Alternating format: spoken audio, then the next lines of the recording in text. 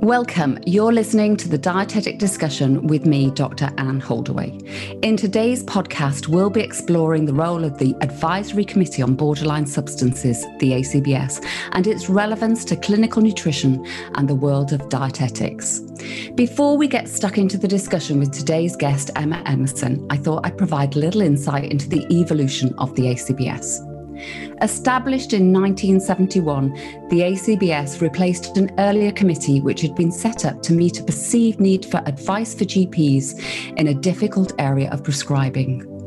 Members of the ACBS were appointed on a voluntary basis, and the purpose of the committee at this time was to give independent medical advice to the medical profession and the Department of Health on whether certain products, including medical foods, should be made available on prescription by GPs for the treatment of particular medical conditions, thus allowing continuity of care if a patient was started on a product in hospital and there was merit in continuing with the product after discharge. In June 1992, the terms of reference of the ACBS was redefined with the sole criterion used by the committee in determining whether or not a particular preparation should be regarded as a drug and whether it had a therapeutic use in the treatment of disease in the community, and thus whether or not it can be prescribed by GPs at NHS expense. The committee's recommendations had no legal force and were in place as guidance only, but were widely accepted by the medical profession with prescribing powers. In December 1992, the terms of reference of the ACBS were extended by the Secretary of State for Health at that time to have regard to comparative cost as well as therapeutic use when considering whether an item should be made available on prescription at NHS expense.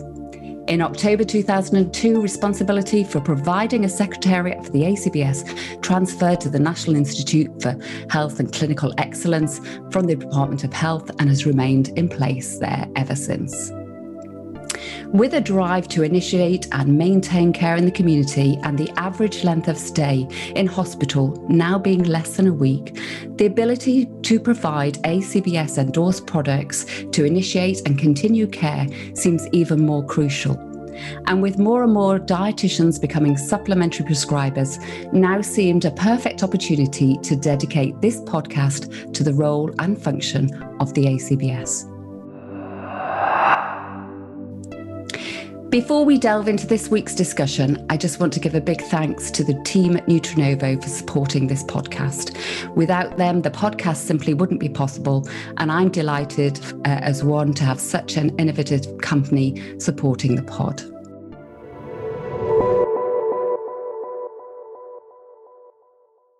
So hello, this is Anne Holdaway and you're listening to the Dietetic Discussion, the podcast that delves into the minds of some of our leaders in the field of nutrition in the UK and in which we consider some of the grey areas within dietetics through an objective and evidence-based lens. Our goal is quite simply to provide our audience, including dietitians, with factual and insightful information. Today, I'm delighted to be joined by registered dietitian Emma Emerson. Emma qualified as a dietitian in 2002 and quickly progressed into management posts.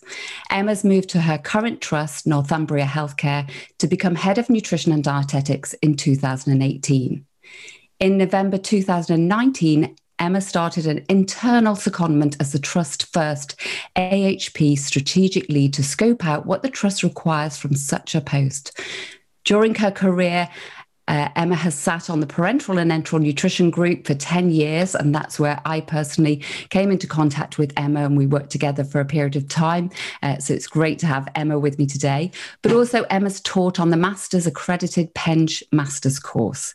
She's an original contributor to the Penge Pocket Guide, specifically the critical care section.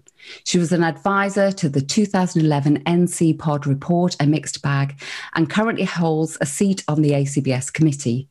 So I'm delighted to welcome Emma today to join me in this podcast. Hi, Anne. Thanks. So thanks, Emma. So to get stuck into this day's discussion, so first, Emma, I'd like to ask you, can you just tell me and the audience who are listening about your journey as a dietitian? Yes, so you've already highlighted I qualified in 2002 and I started as a basic grade dietitian in the Northeast in Sunderland, and did a few rotations as basic grade and then senior 2 in the good old days. But then I took on my first senior role in ITU. And that was a particularly interesting role because dietetics were not embedded as part of the MDT. So it was a real challenge to take that role on to prove the impact of what a dietitian can have in such a patient population that were so poorly. So I really enjoyed building a rapport with the colleagues and improving the impact on patients' care, and very quickly became a very much valued member of the MDT. It was during this time that I joined the Penge Committee. I had an opportunity to work with colleagues out with the trust that I worked in. It was through this that I was given the opportunity to update the critical care section of the Penge Pocket Guide, and was nominated to do the NCPOD report. And just having that specialist role really opened up so many opportunities for me. After that role, I went through to be community team lead. So I flipped from acute care to community and built up that team, nutrition support mainly. And then that led me to apply for my first head of service role at another trust, and did that for several years. And then that's led me to the trust that I'm in now as another head of service. So I've had a bit of a varied journey, very much thrown into management, but very much a bit of clinical leadership as well. And I think what you've demonstrated there, Emma, is you're a great role model for the profession. I've always thought that of you, in the committees that you've worked on, and seeing your career develop and you grow as an individual. So I'm sure that our audience will really be inspired by hearing that journey, because it just goes to show you how you go from clinical dietetics in a very clinical role, making a difference in everyday practice. So how you progress to really making a difference in the wider world.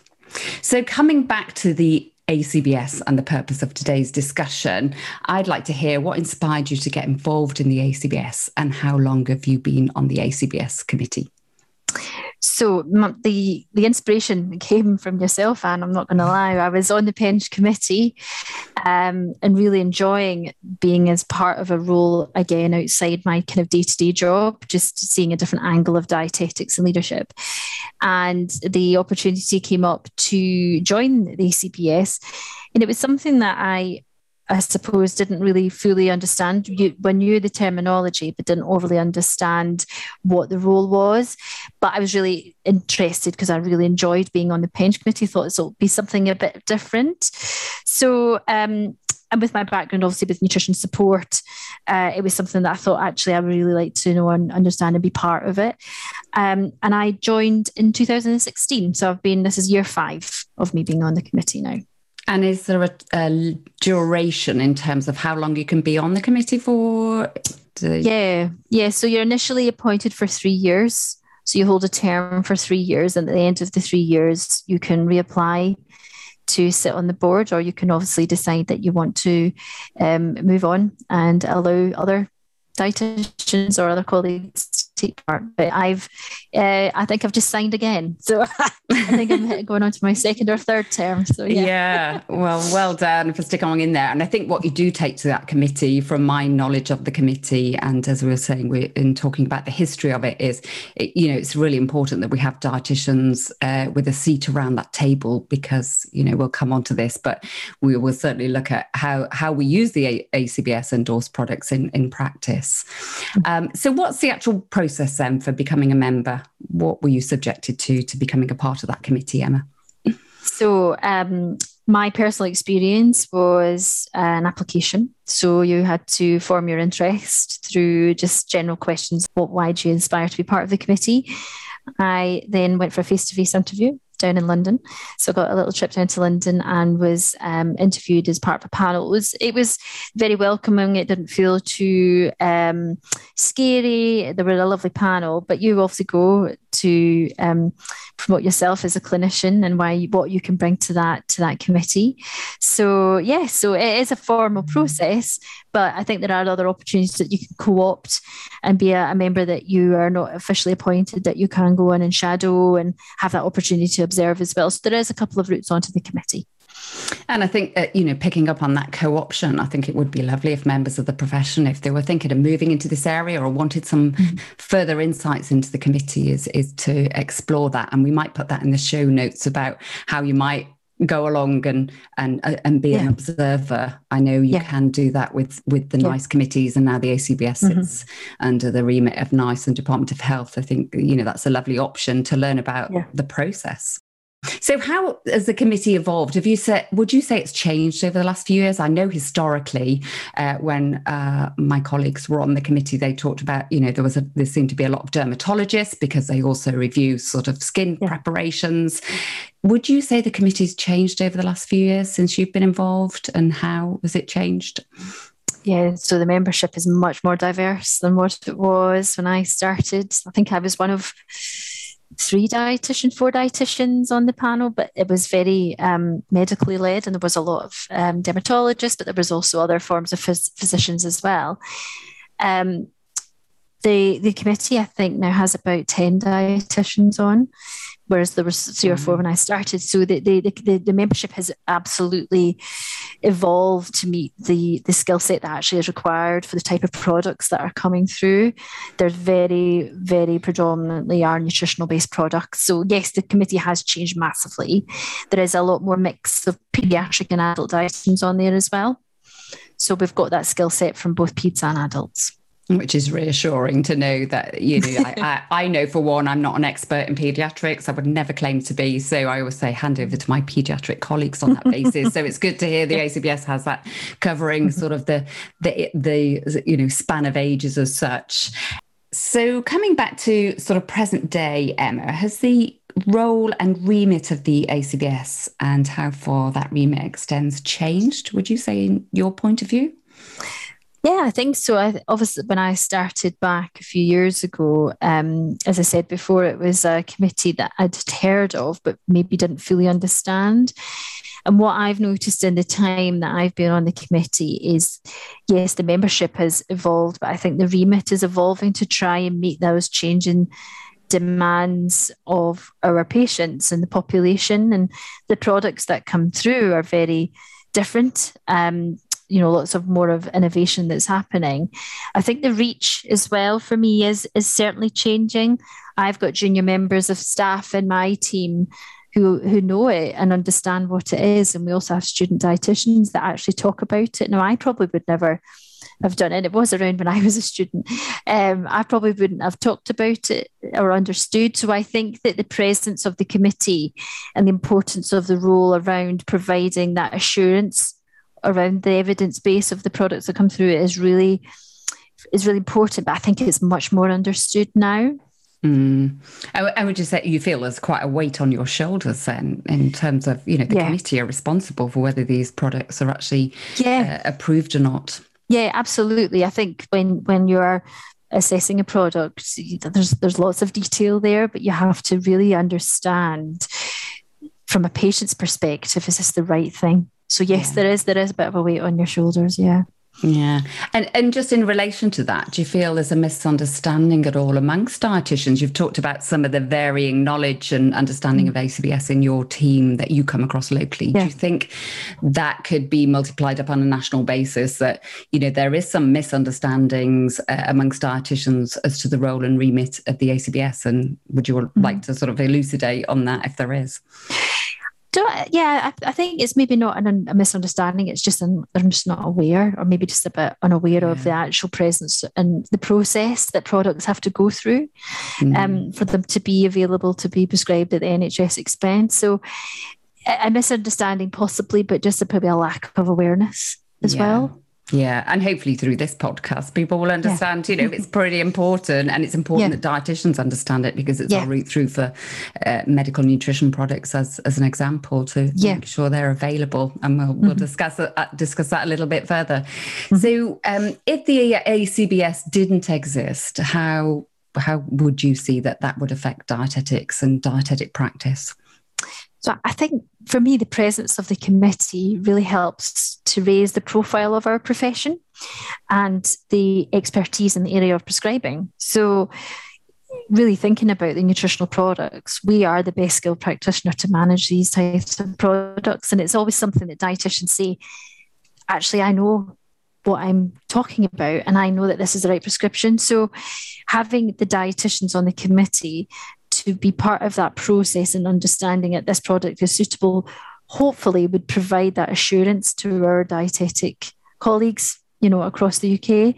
Obviously, if the products didn't have to go through any type of process, then for me, there would be no assurance for me as a dietitian sitting in clinical practice to say, actually, has this been checked? Is this the absolute right product? Does it look right? Is it the right composition for what the product is claiming to be?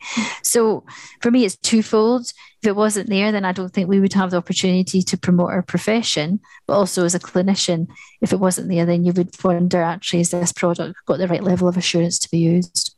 Yeah, and I think it's so true, isn't it? We see that out there in practice, that there is uncertainty, and the remit, if you go back to what we were saying about the remit of the ACBS, it was established where there were areas of prescribing that medical practitioners weren't comfortable with. Yeah. So, it is about giving that assurance. Now, in giving assurance, there has to probably be a rigorous process. So could you talk us through really an overview of the ACBS approval process for products? So there's 3 types of applications that can come through to the ACBS. So the first one is a type 1, which is new formulations that have been claimed to have advantages and where there's no comparable product already on the market. So that would be a company to think that they've got this brand new product, it's new and shiny, and there's nothing else on the market. So that would be classed as a type 1.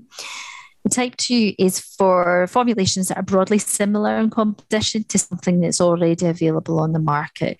So it might be that a company's got a product that they think is similar to something already out there, but they want to bring their own spin on it. Now, it's the type 1 and type 2s, they go through and are reviewed at the committee meetings.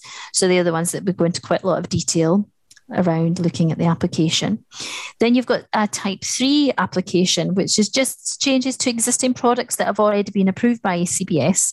Now, these type of applications are reviewed throughout the year by one of the committee members, and we will just sense check the claims that are on the application. But it's the type 1 and type 2s that have got quite a formal, rigorous process that are assessed by the committee. There are quarterly meetings that we attend. So see these 3 categories, as you say, and are there any barriers? I mean, obviously for, industry, for the commercial companies, like with any medical industry, like the pharmaceutical industry, you're looking to meet a specific clinical need, as well as looking to get the competitive edge as a company, thinking about, having worked in a company myself in the past. So do you perceive any barriers through that process? Do you perceive any barriers to product innovation? Me personally, no. I don't think there's any barriers to innovation that I can see. I think it's always great to see new ideas and products, but as long as they're relevant to our patients' needs, that's where it always comes down to, because at the centre of everything that we do is our patients. And innovation is fantastic, but as long as we can understand that actually this will suit this patient population that we're indicating it for. Yeah. And coming back to that, when, you like seeing like a new product and thinking, wow, if this got to market, there was very definitely a clinical need, that you can see a clinical benefit. How do the ACBS actually judge that? So what factors do the ACBS use? What data do they use to take into consideration how they would approve a product? So when they're evaluating it, what sort of data has to be provided by the companies? Yes, so when the applications are completed, they have to, indicate what clinical indication they are promoting the product for, they've created that product for. So we would very much assess the product against that and and that's why you will have such a diverse skill set on the committee, because we'll have somebody in the committee that actually works clinically into that and absolutely understands the evidence base behind that patient condition. So we would understand that and ensure that there's a relevance there. Obviously, we would have to understand, is there a need for that product in the way that they've indicated it? If it's a new product, we want to understand, is it been acceptable? Have they had a trial, an acceptability study? Because products, at the end of the day, the patients need to want to have them and take them and tolerate them. So we need to see that has been tested and tried. Obviously, efficacy, has it been shown to work? Is there evidence out there to say this type of product will absolutely benefit our patient population? And cost, we have to look at cost. It's not the NHS expense, and we need to make sure that whatever costs are there to our NHS is a reasonable ask. So there's certain things that we will go through and assess the product on, and often agree or challenge at that point. And with efficacy, I mean, within the world of dietetics, we've talked more and more about patient-centered outcomes. Is that being built into sort of some of the, product trials about, historically, dietitians looked at weight and body mass index, particularly when it comes to, say, nutrition support products. Would you say in these areas, in terms of efficacy, I mean, some of the other products, not just confined to medical nutrition products like oral nutritional support products, but some of the other products for metabolic conditions, is there sort of, you talked about tolerance, so I assume that's like gastrointestinal tolerance, what happens with their bowels, how does it taste, is it acceptable from a taste perspective, is it easy to use? So what sort of other outcomes are you beginning to see in some of the product trials in terms of their efficacy?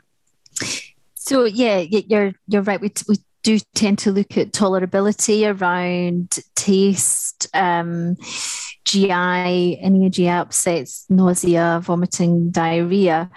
I think with some of these products, it would be good to understand that, yes, if there is any other outcome measures around, could we think about weight gain or any other anthropometrics? I think, to be fair, with the time scale of the products, we don't ask for that because that's quite more of a long-term outcome, I suppose. But what we do ask is for some other evidence, maybe some RCTs, that are supporting papers around actually there is an evidence-based already to say that this type of product works with this particular composition. And that tends to be what the products will aim their product on, aligning to the evidence base. It's just their particular formulation that they're wanting to show. But it would be good to understand if there's a scope for actually thinking about if there is any other outcome measures that we could consider. Yeah, particularly, the patient-based outcomes. Too. And often I think the companies will be considering that as part of their studies, whether it's used for the ACBS submission, but actually in undertaking a study to add on other markers in terms of your primary and secondary outcome measures. I think that's valuable then, even if it's not needed for ACBS approval, it's very valuable in knowing how that product could induce those benefits if it's used in practice. You briefly touched about the timing then when we were talking. And so I wonder, is there a typical timescale for product approval, or is that really difficult to say because there might be some going back and forth? Yeah, absolutely. So it would be really hard to say this is our usual timeline, because you're right. We have 3 meetings per year. So there is 3 opportunities per year for companies to submit their application to be reviewed. But absolutely, it could be that the committee says, actually, we want to know more information about X, Y, and Z. So it would go back to the company and it would come back. So there's no ideal time frame. It can be very quick or it could be a bit more protracted. And like you say, if there's missing data or you want more reassurance, you might be going back asking for that. I can see how that happens. And if a product isn't ACBS approved, I do remember a situation years ago where my liver patients loved a particular high protein product and there wasn't one at the time that had been endorsed. So if a product doesn't receive ACBS approval, if it isn't endorsed and approved by the ACBS, can practitioners and groups like in England, we have clinical commissioning groups, can they still prescribe it at a cost to the NHS? So they can, but I think the questions would possibly be raised. So, for example, it could be a particular prescriber in community, a GP, maybe, for example, may prescribe a product that's not ACBS approved, but it may raise a question around why are you asking for this if it hasn't been, because it's on NHS expense. So I think there is ways around prescribers, but I think questions would be asked around the justification of why that product. Mm. And coming on, obviously, we've got supplementary prescribing now for dietitians, which was a big breakthrough, and it'd be lovely to have independent prescribing. So do you think more dietitians should have prescribing rights? You've clearly worked in this field clinically and trying to influence prescribing practices in your own region. So do you think more dietitians should have those prescribing rights, and what impact might that have on patient care and costs as well? So I think... So the answer is yes. I think in certain aspects of dietetics, having the right prescribing rights would be really beneficial. Because I said that before, we've got the clinical expertise, so it'd be great just to take ownership of that patient journey and be that prescriber and manage that patient. You could say that if we had that more rounded journey around prescribing, would there be a perceived increased quality of care and outcome for certain patients? So could we manage them more effectively? Could we utilise the food first techniques and bring in the prescription at the right moment, but get our patients to the right outcome and stop that prescription when it's right for that patient?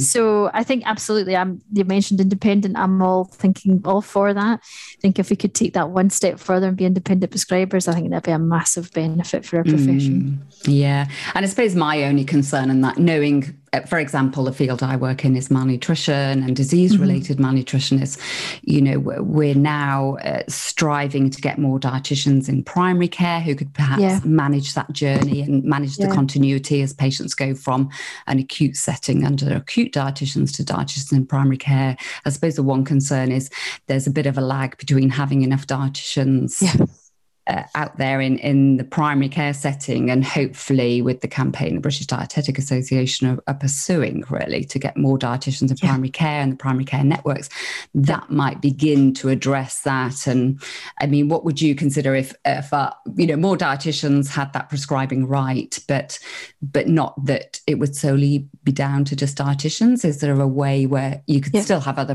practitioners prescribing? I know I work with a lot of nutrition nurses, so that might be an option for working as well.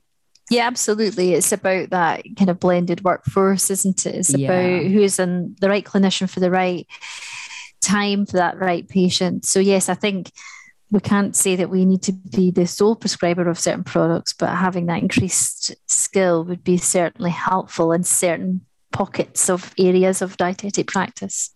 Yeah.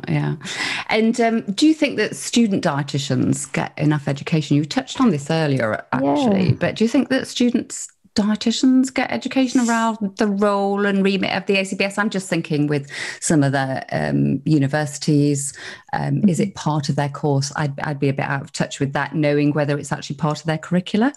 But do you know, are you aware that it's part of the curriculum, or do you think there would be merit in it being part of the curriculum? So as you say, I'm not 100% sure either. I think it's hard to say it's a blanket no. There might be pockets across the country there where it's in some curricula for some of the universities. But I think the way that our students are learning and being taught is they're being taught more about the diversity of the role of dietitians, and kind of my journeys. I've kind of dipped my toe into committees out with the trust that I worked in. So I think there's a great, great benefit for students to actually understand what leadership roles dietitians can be on, and certain committees like this absolutely promotes what we do. So if it's not there, I think it's certainly something that should be explored. Yeah, and I think, with all of these roles, whether it's on other NICE committees and committees like the ACBS, is about getting that seat at the table, making sure you have a voice, making sure you share your voice on your views, because I think that really does begin to raise the profile of the profession and, like you say, demonstrate our worth, demonstrate our knowledge. If you have other practitioners around the table, I think you can influence them when they hear you talking about the products and talking about that field of nutrition very competently, that they begin to see how you set yourself apart as a dietitian. Yeah. And I think it comes back to this, if dietitians were leading on the prescribing of these products, that's fantastic. We can support other members of the team. So it maybe just isn't only in our remit, but sits with others to make sure that we provide that care seamlessly and work with other members of the healthcare team. So I like the term, this blended working. It was a term I came across yesterday about blended learning as well. So it's obviously an in term at the moment, but I think that really captures that, working seamlessly within teams, within the multidisciplinary team, and then across settings as well. And that's all about providing that seamless patient care, isn't it? As they go from one setting to the other. Yeah. And I'm very aware at the moment that there's a consultation out that the ACBS have put out there. And I do hope that anybody involved in clinical nutrition and in prescribing or recommending ACBS products is actually participating in the consultation. But can you explain what the current consultation is about? I know the consultations was highlighted in the actual forecast for the work stream for the ACBS for the year. But can you explain to our audience what the current consultation is about? So the consultations around the committee looking to update and standardise everything that we do with the ACBS process. And as far as I know, this is the first stakeholder consultation that we've had in relation to this process. So it's really to try and obtain feedback from our colleagues. Obviously, we're encouraging our dietetic colleagues to give their feedback, but also our wider MDT around what they would like to see, how they feel it could look like moving forward. So we're really keen to look at how the indications have been determined. So the indications that companies are matching their products to, the application process, and obviously which products are absolutely required by patients and therefore need to be prescribed at NHS expense. So it's looking at the whole process of what we do and how we work. So it's to really gather some rich information from our stakeholders, our colleagues, to try and shape how we work moving forward.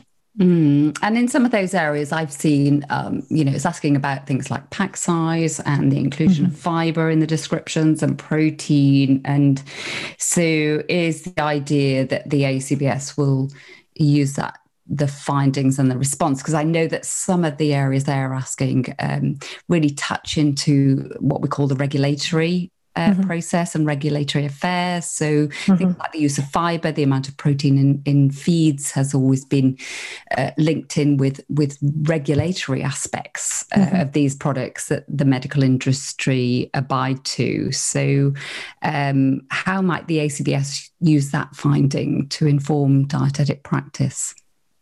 So I think for me personally, I'm waiting in anticipation as well to see what the results show, because you can have a perception of what we think it needs to be like, but we need to gather that information from all of our colleagues. I think it would be hard for me to say how we're planning to use the findings, because I don't know what it's going to come out like. But I certainly think for us, it's about gaining some intelligence and thoughts around actually how can we make things just more standardized, because we do see a lot of variation in applications. And as clinicians on the committee, it can make our job slightly more difficult in assessing these products. So I think it's a benefit to us as a committee in allowing us to assess products, but also benefit for dietitians in practice to see actually this is a real standardized process that this product's been through, and we're trying to keep it as consistent as we can. And one of the issues I always have with, when you start talking about the products and the different pack sizes, is it about the volume, the energy density? And I would hope that any moves would make it clearer for anybody prescribing these products to try and avoid prescribing errors, really. That's it. Absolutely.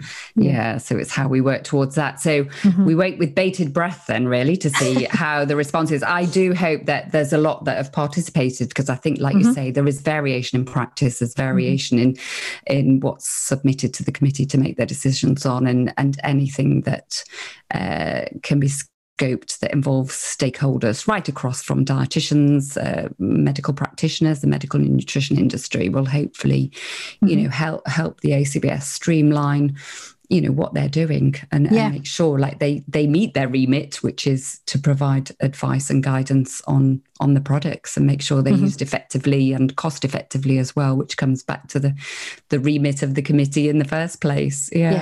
Yeah, that's great. Yeah. And is there anything you want to add about, the direction of the ACBS, where it's going, what you know of it? It might be quite difficult to say. And no doubt it's been challenging over the last year, having virtual meetings, like everybody's had to adapt to this virtual environment, not having those face-to-face meetings when you have those sort of more gentle introductions to subject areas and people in the room. How is there anything you want to add about your own experience through the pandemic and just your own experience on the committee so far? So I think last year has been an interesting one. I think we've all felt it in different ways, and we have managed to maintain our meetings. I think we did stand down one right at the beginning of the pandemic because we are all on the committee voluntary. We all have our other day jobs to do, but we quickly changed the virtual format, which we're all quite a fay with now, and it's nice, but you can't beat being in a room with your colleagues and having that real good critical discussion about products. It's been a challenging year, but the committee is very committed to keep going and try and work with our colleagues to make sure that our applications are getting through as swiftly as we can. I'm looking forward to seeing, as I say, what the results say and how we're going to move things forward. Great. And Ed, if you had some advice for anybody listening into this and they're thinking about, I'd like to get involved in the ACBS committee, is there any advice you would give them about how they would skill up? What actual skill set? I could imagine, is to know how to review the evidence and critique it. Is there anything else you would think, these are some tips. If you're thinking you might like to get involved, these are the skills we'd look for, and this is how you might skill up. Yeah. So you've touched on that. You have to be all about the detail. So you have to be really hot on your detail, being able to look through the applications. But you also, I suppose, have to have just a really good understanding of the product that you're working at. Yes, we don't all have the general skill set that I could absolutely understand everything, but you could absolutely look at a product and think, right, I can go through this and understand the rationale. From a skill point of view, you have to be able to talk quite confidently about a product because you're given a product as you're the rapporteur, it's called. So you take ownership of that product. So you've got to report back on that to the rest of the colleagues. So you've got to be quite confident in speaking to a diverse group of clinicians in the room. But I think if anybody is interested, it's a fantastic opportunity to take your skills and use them in a slightly different way than you probably would do in everyday practice. It's good working on your critical appraisal skills, absolutely.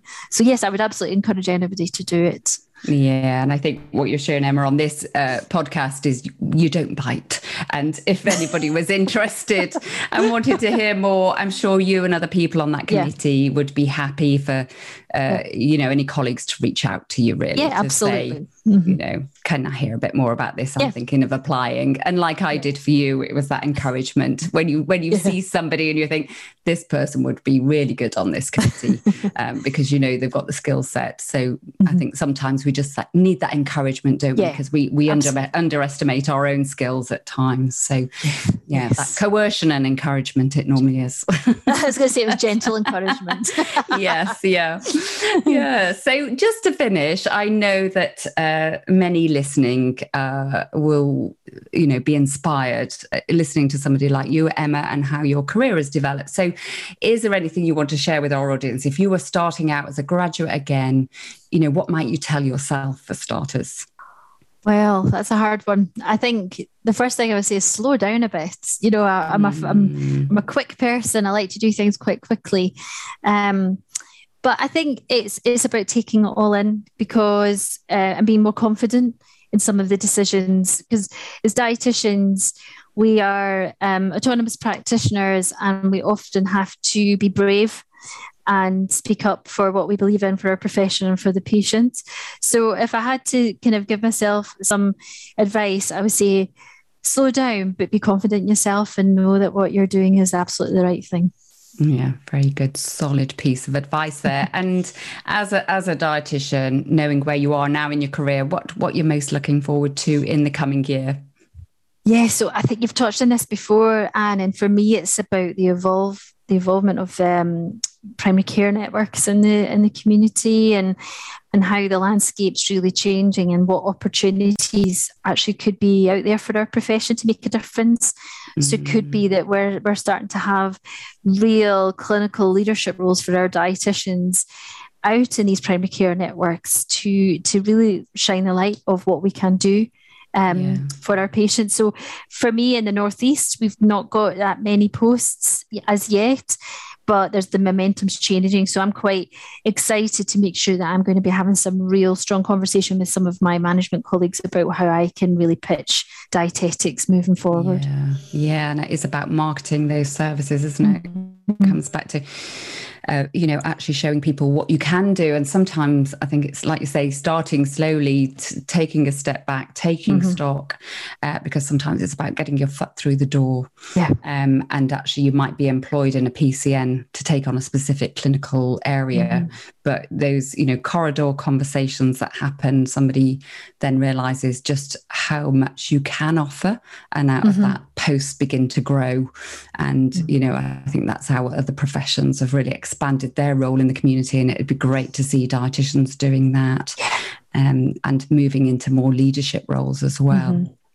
And just a final question. I know I look around me and think about my career, think about people who've inspired me, think about mentors. And I always talk to people about, look for a number of mentors, because different mentors will provide you with different types of support. Is there anybody in your work where you feel you've really, gained confidence from, or experience people around you who might have inspired you? Yeah. So there was one of my managers at one of the trusts, one of my first trusts that I worked at. She was the type of manager that was a coaching type manager. And I remember the day. I remember going into her office to ask if I could go to Bacon. So I had to ask permission. And she looked at me and said, "Why are you going? Why are you not presenting?" And it was just the way that she opened up those conversations around, actually, I think you can do more. And it was that conversation and that encouragement that actually led me to apply to be on the pension committee. So it was just, she was so inspiring, because she had that time to say, I see something that you can do. I see something in you, and I think you could do more. And I just had never been told that before. So she really inspires me. She'll know who she is. I don't know if she'll listen, and I'll not name her. But she's followed me through my career and still drops me messages if I get a new promotion. She says, "I know you could do it." So she's really inspiring, and I'll never forget her. So that's really nice. And I think that's lovely to hear. I'm very involved in BAPN, and I always think it's great, when people say, "Oh, I've done this work," and I go, how about submitting it as an abstract? Because it's really nice to share with the rest of the profession what you're doing. It's great. She was like that. Yeah, we can learn from each other. And what it means is you're guaranteed a place at the conference if your abstract's accepted, isn't it? So it works both ways. So lovely that that's a lovely story to end on, how somebody turned it around and thought, you're asking to go, and take study leave, and they turned it around and thought, but you can do more than that. Yeah. So that really brings us to the end of this podcast. I think that's been so insightful for everybody to hear about the ACBS, and really to hear about it from somebody who's on the committee at this moment in time, who's on the inside, and equally has been on it for a number of years now, moving into second and third terms. So you're really, no doubt contributing hugely to the work of that committee and its outputs. So it's been lovely having you on, Emma, and sharing all that you know with the audience. And I hope everybody takes an awful lot from this podcast and, looks to be engaged with committees like the ACBS in the future, whether it's through a stakeholder consultation or whether it's to actually taking part, through being a member of the committee. So I'd like to thank you, Emma, for joining us today. Well, thank you. Thank you for asking me. Thoroughly enjoyed it.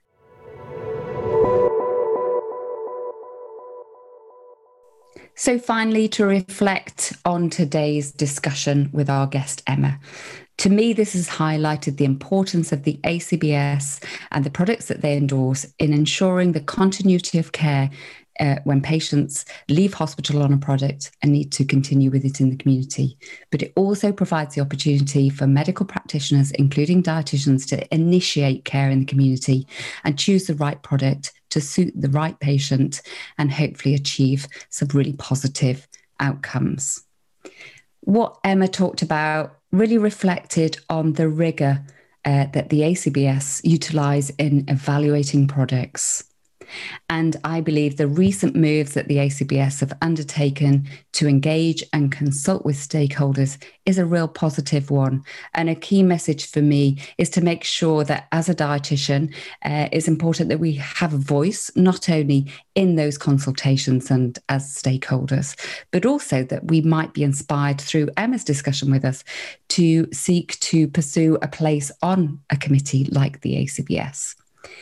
I think what Emma demonstrated was how diverse the products are now that the ACBS have to evaluate, and the products range from metabolics to oral nutritional support products to tube feeds and other areas. And it's really pleasing to hear that there are now a number of dietitians working in specialist fields that have a place on the ACBS committee to ensure that those actually making judgments and commenting on the products actually have the skill set and clinical knowledge to do so. For Emma, being part of the ACBS has clearly enhanced her own role and her skill set, and I'm sure it's helped her in moving through the profession into influential positions, whether that's in management or in committees such as the PENG specialist group of the British Dietetic Association. And Emma also highlighted how having dietitians on the ACBS committee actually demonstrate our worth and our value to not only other dietitians around the table in the Department of Health and NICE, but also beyond that by influencing other people's perceptions in other clinical roles. So I'd like to thank Emma once again for participating in today's podcast. If you've enjoyed this episode, please do subscribe to the Dietetic Discussion. And if you found this episode insightful and helpful, please do leave a 5-star review and share it with your colleagues or department. Before we leave you, I just want to say a final word about our partner, Nutrinovo. I'm really pleased that Nutrinovo have agreed to support this podcast, and I'm conscious that their innovations in clinical nutrition make this an excellent partnership.